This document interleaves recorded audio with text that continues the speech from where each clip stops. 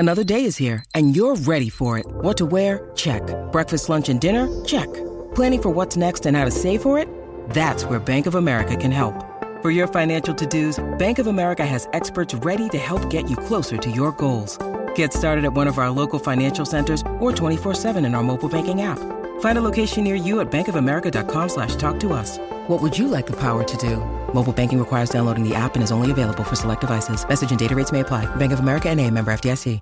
Want to witness the world's biggest football game? Head to iCanWin.com.au, predict Australia's score with a crystal ball, and it could be you and a friend at the FIFA World Cup Qatar 2022 semi-finals, all thanks to McDonald's. Maccas, together and loving it. TNCs apply.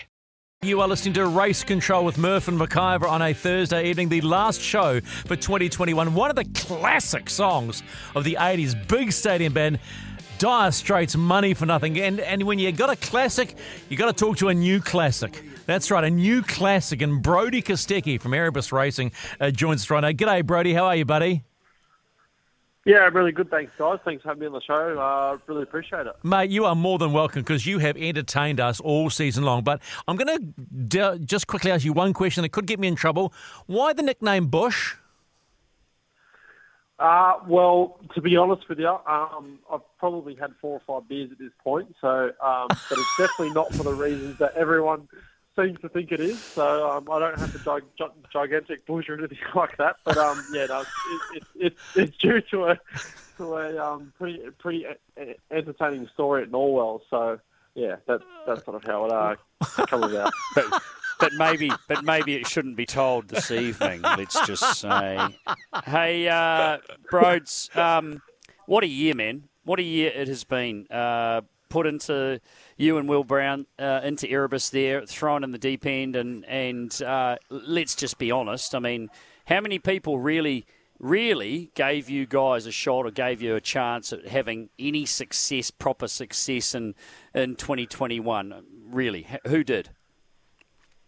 Yeah, I think it was, I've been sort of very fortunate in my career, as of late, to have some people that have, really believed in me, such as, some of the people from Norwell and, Barry as well. Got to give them credit. No team in pit lane would have put two young rookies in, two, pretty competitive cars. So, and, there was a lot of doubters at the start of the season, but, really towards the end, now we're sort of considered, one of the front-running teams. So, we're very lucky and fortunate going into next season. Yeah, I remember you talking, I think it was either you or Will Brown in an interview, post-race interview at Sydney Motorsport Park, talking about winning as a team and losing as a team. Now, for race car drivers, it's normally just about each other, right? I'm going to get you and too bad. But I thought that was a really refreshing attitude. Is that a team ethic? Yeah, definitely. This is a team sport, so obviously, us drivers have to perform during a race weekend and whatnot. But what a lot of people don't realise is that there's so many gears in the clock that make a team a competitive team, and I've sort of got to learn a lot about that growing up and working on my own car. So I sort of understand how much work goes in behind the scenes, and us drivers running up the front isn't just sort of all about the driver. It's about the team as well. Hey, let's just take a back step a little bit. Tell us a little about how you ended up in the US racing in the Pro Series East category, NASCAR Pro Series East category for a couple of seasons. How did that all come about? What was the drive there, and who led you down that path? Yeah, it sort of all come around sort of 2010. I was racing around Australia in go-karts, and was sort of looking at going to the next step of racing cars, and we sort of had a little bit of a look what we could do in Australia, and to be honest, with the current sort of setup of Australia, and really you have to be sort of 15, 16 years old to drive a car in Australia, and that's sort of I guess being at 86 now or Formula Ford back then.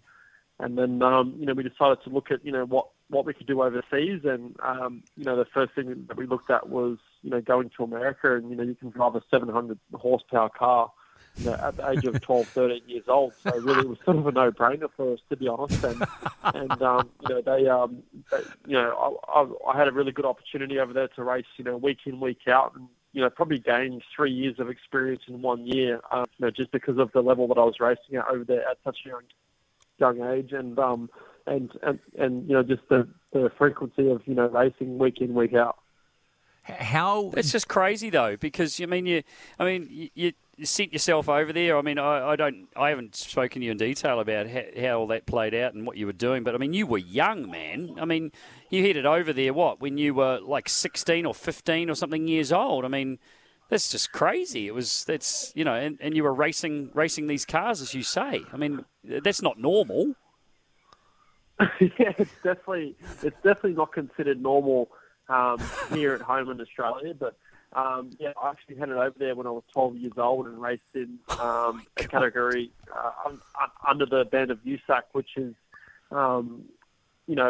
back sort of, if you go 10 or 15 years ago, that's where all the, best IndyCar drivers come from. So I raced open wheeler category there, and, 300 or 400 horsepower sort of speed car on dirt and pavement. And then when I was old enough to jump into a NASCAR style category, late models, and then jump into the K&N E series at sort of 14, 15 years old, and compete in that was sort of really cool. And it was something that a lot of people weren't doing in Australia, and I sort of got a chance to get that leap ahead as well in experience.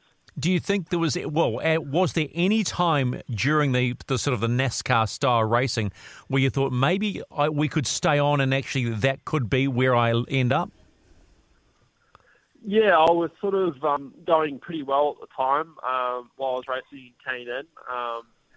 I was able to get a couple of poles and was able to pole Iowa and had a bit of bad luck in the race and probably should have won that one, and was able to pole Watkins Glen as well. It was, pretty funny, reflecting back on it at the time. Obviously being Australian, Americans are very up to date, with, supercars, and they, I wouldn't say they follow it down to a T, but they understand what it is and how sort of crazy we are, jumping curves and going two wheels and whatnot. I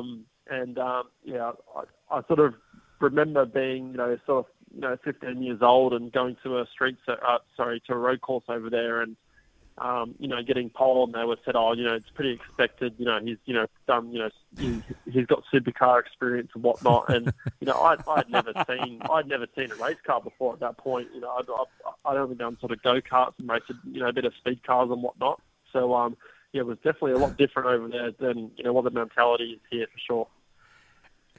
So let's come back to this side of the world, and you came back and basically, I was fortunate enough to be calling Dunlop Super 2 when you turned up on the doorstep and sort of started making a name for yourself pretty well straight away. You fell into a supercar pretty naturally. Did you see it that way?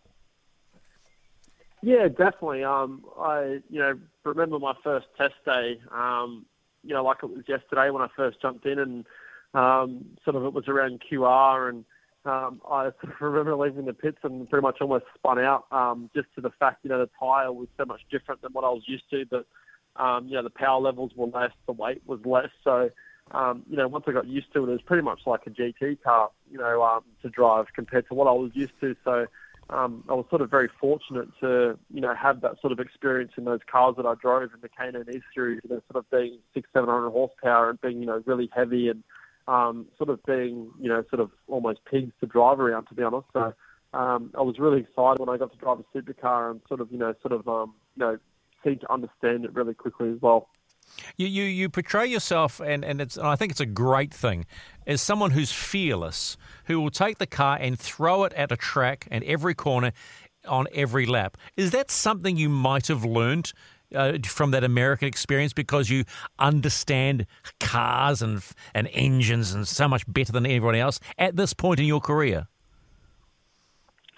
Yeah, definitely. I'm sort of a pretty simple person at heart as well, and I sort of really live one day at a time. So I sort of when I jump into something, I want to find how far it can go pretty much straight away. So I've sort of learned on the years to sort of tame that back a little bit, maybe put it a little bit under control. But yeah, I always sort of have that, sort of competitiveness in me, whether it's riding a dirt bike or just driving a race car. So I've learnt over the past couple of years with broken wrists and whatnot to maybe park some of those hobbies on the side and just focus on one thing. Can we talk about your top 10 shootout lap? Because honestly, you've got the best poker face in the world. But man, you brought your engineer to tears. Talk us through the lap, because man, that was epic. Yeah, it was definitely really cool to see, and George, my engineer, who sort of new with the team as well at the start of the year, and it's really no surprise. We put in a lot of work throughout the season to bring the cars up to up to the level of the front running cars, and a lot of work was happening behind the scenes, and I sort of knew after the S&P rounds, I had a few bogey rounds and a DNF and whatnot, but I knew going into Bathurst, so we had a pretty good chance of being able to be contenders for the race. So went through the qualifying stages and didn't quite get my lap together. And then, going to the shootout, I sort of just said, this is going to be it. It's either going to come back on a tilt tray or I'm going to drop back. I'm not really sure what's going to happen. So I just sort of, I got about 10 minutes to prepare everyone. And then there's only two options of how this is going to go. So once I got everyone, on the same page as what I was, sort of got in the car and, drove and did the lap and sort of gave it, pretty much everything that I had. So it was a very good lap from my point of view, and I felt like I maximised the lap. So I was pretty stoked when I saw the number at the end, and I truly believe if we went out a little bit later when the shade was out and the track temp was down, we would have been a lot closer to chat time. So yeah, mate. But just try and, I mean, I don't know if you've thought about it much or you've actually, the whole week has sunk in for you or not, but just, tell us how that felt in the lead up to do that lap, and then when you crossed the line and saw the time. I mean, mate, you're in the Repco Bathurst 1000 shootout. I mean, it's the biggest, for me, it always was, and I think for a lot of people, that is the biggest session of the year, and you were in there, and you did a 2:03 point, was it 0.8 or 0.7? 0.7, yeah. Yeah. So I mean, do you know how mammoth that was? Really? Yeah. Well, I think I was pretty excited when I sort of crossed the line, and I knew that it was a good time because George had my engineer had kept me up to date with what Shane had done and sort of what the guys previous had done. So I was, obviously really excited when I, did the lap. Probably not as excited as what you were when you did your big lap, but I was, really excited when I did the lap. And then pretty much when I was on the scales afterwards, I got told that Cam sort of beat me. I sort of had a bit of a dummy spit, and then sort of come back to terms and thought, P4 overall was actually pretty good. And then, to have what happened afterwards and to, start where we did and, for where we finished as well was just awesome. Oh, isn't that funny? You're in the shootout, first shootout. You do a lap time, which is just phenomenal. Fastest lap time you've done all week in practice, qualifying the whole lot.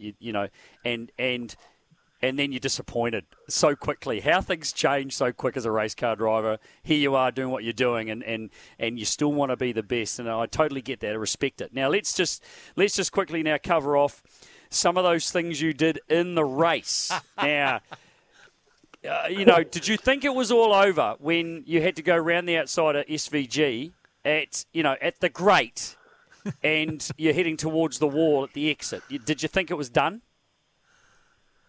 No, I sort of knew that I was half okay, and then I sort of thought halfway when I was next, I'm like, okay, this is pretty stupid. If I'm actually honest with you, but I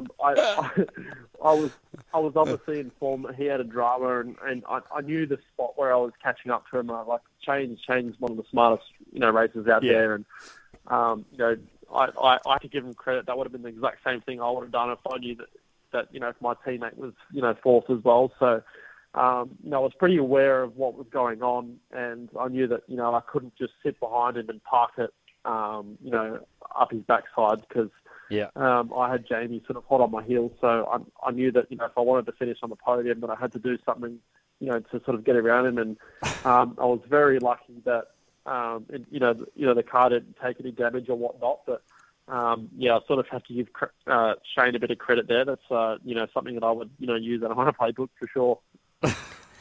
What worries me more is I'm glad. I hope you didn't mention to Barry Ryan on your shootout lap. I'll either do this right or end up in a tilt truck, because I don't think he would have been too impressed with that. Oh, he'd be all right with it, actually. It's actually someone I can. Yeah, that's actually someone that I completely avoided before the shootout. Believe it or not, so he was actually cooking us, halfway through that. So I sort of avoided him as much as possible and sort of told the boys only. But it sort of worked out all right. Mate, it's been a classic end of the season, because you podium at Bathurst, and that'll sit in your memories for many years to come. But then you get during the week that Boost Mobile are going to sponsor both cars next year. So it's all starting to. It feels like for Erebus, it's now starting to fall into place. Yeah, definitely. I think it's to have two rookies in the team at the start of the year, and both Will and myself, when we all sat down at the start of the year and worked out what we can do as a team, and it was a lot to do with we're not going to accept coming 10th or 12th in our first year. Like, that just wasn't acceptable to us whatsoever, and it was just that drive that we sort of brought to the team, and also to their drive as well, to wanting to be more competitive. And believe it or not, when we did finish on the podium at Bathurst, it was slightly disappointing, because we want to win now, and we want to try transfer the team from being the underdogs to being one of the the big two or three teams. So sort of have to give them the big credit. Going to Sydney, that was one of Erebus's bogey tracks, sort of in the last couple of years, and to have both cars in the top 5 and qualifying on multiple occasions, and to go on to Bathurst and have Will on provisional pole, and for us to be starting 4th, from the shootout, minus the disqualification for the doors, and to finish on the podium. We're sort of very excited going into next year. Well, mate, all we can say is congratulations on entertaining us this season, because I think there is a whole lot more to come, and I think it all bodes well for an exciting season. Are you a little miffed you're not going to do Gen 3 next year, or are you just happy to go another year in these cars and then go full out in 23 with the Gen 3 cars? It's actually a funny one, because I think probably, I don't really have any opinion on Gen 3 or, what car we currently have. I'm sort of just excited to go racing, and I'll rag everything to its, to the death type thing. But I think Barry is very excited about going racing next year with the current cars we have. And he's definitely had a change of tune from the start of the year. So that's very cool to see. Oh, man, I love you. I love your attitude, man. It's just race the wheels of it. Brodie Kostecki, happy Christmas. Congratulations on a wonderful season, and we will look forward to talking to you in season 2022, mate. Thanks, buddy. No worries. Thanks for having me on, guys, and Merry Christmas to all you as well.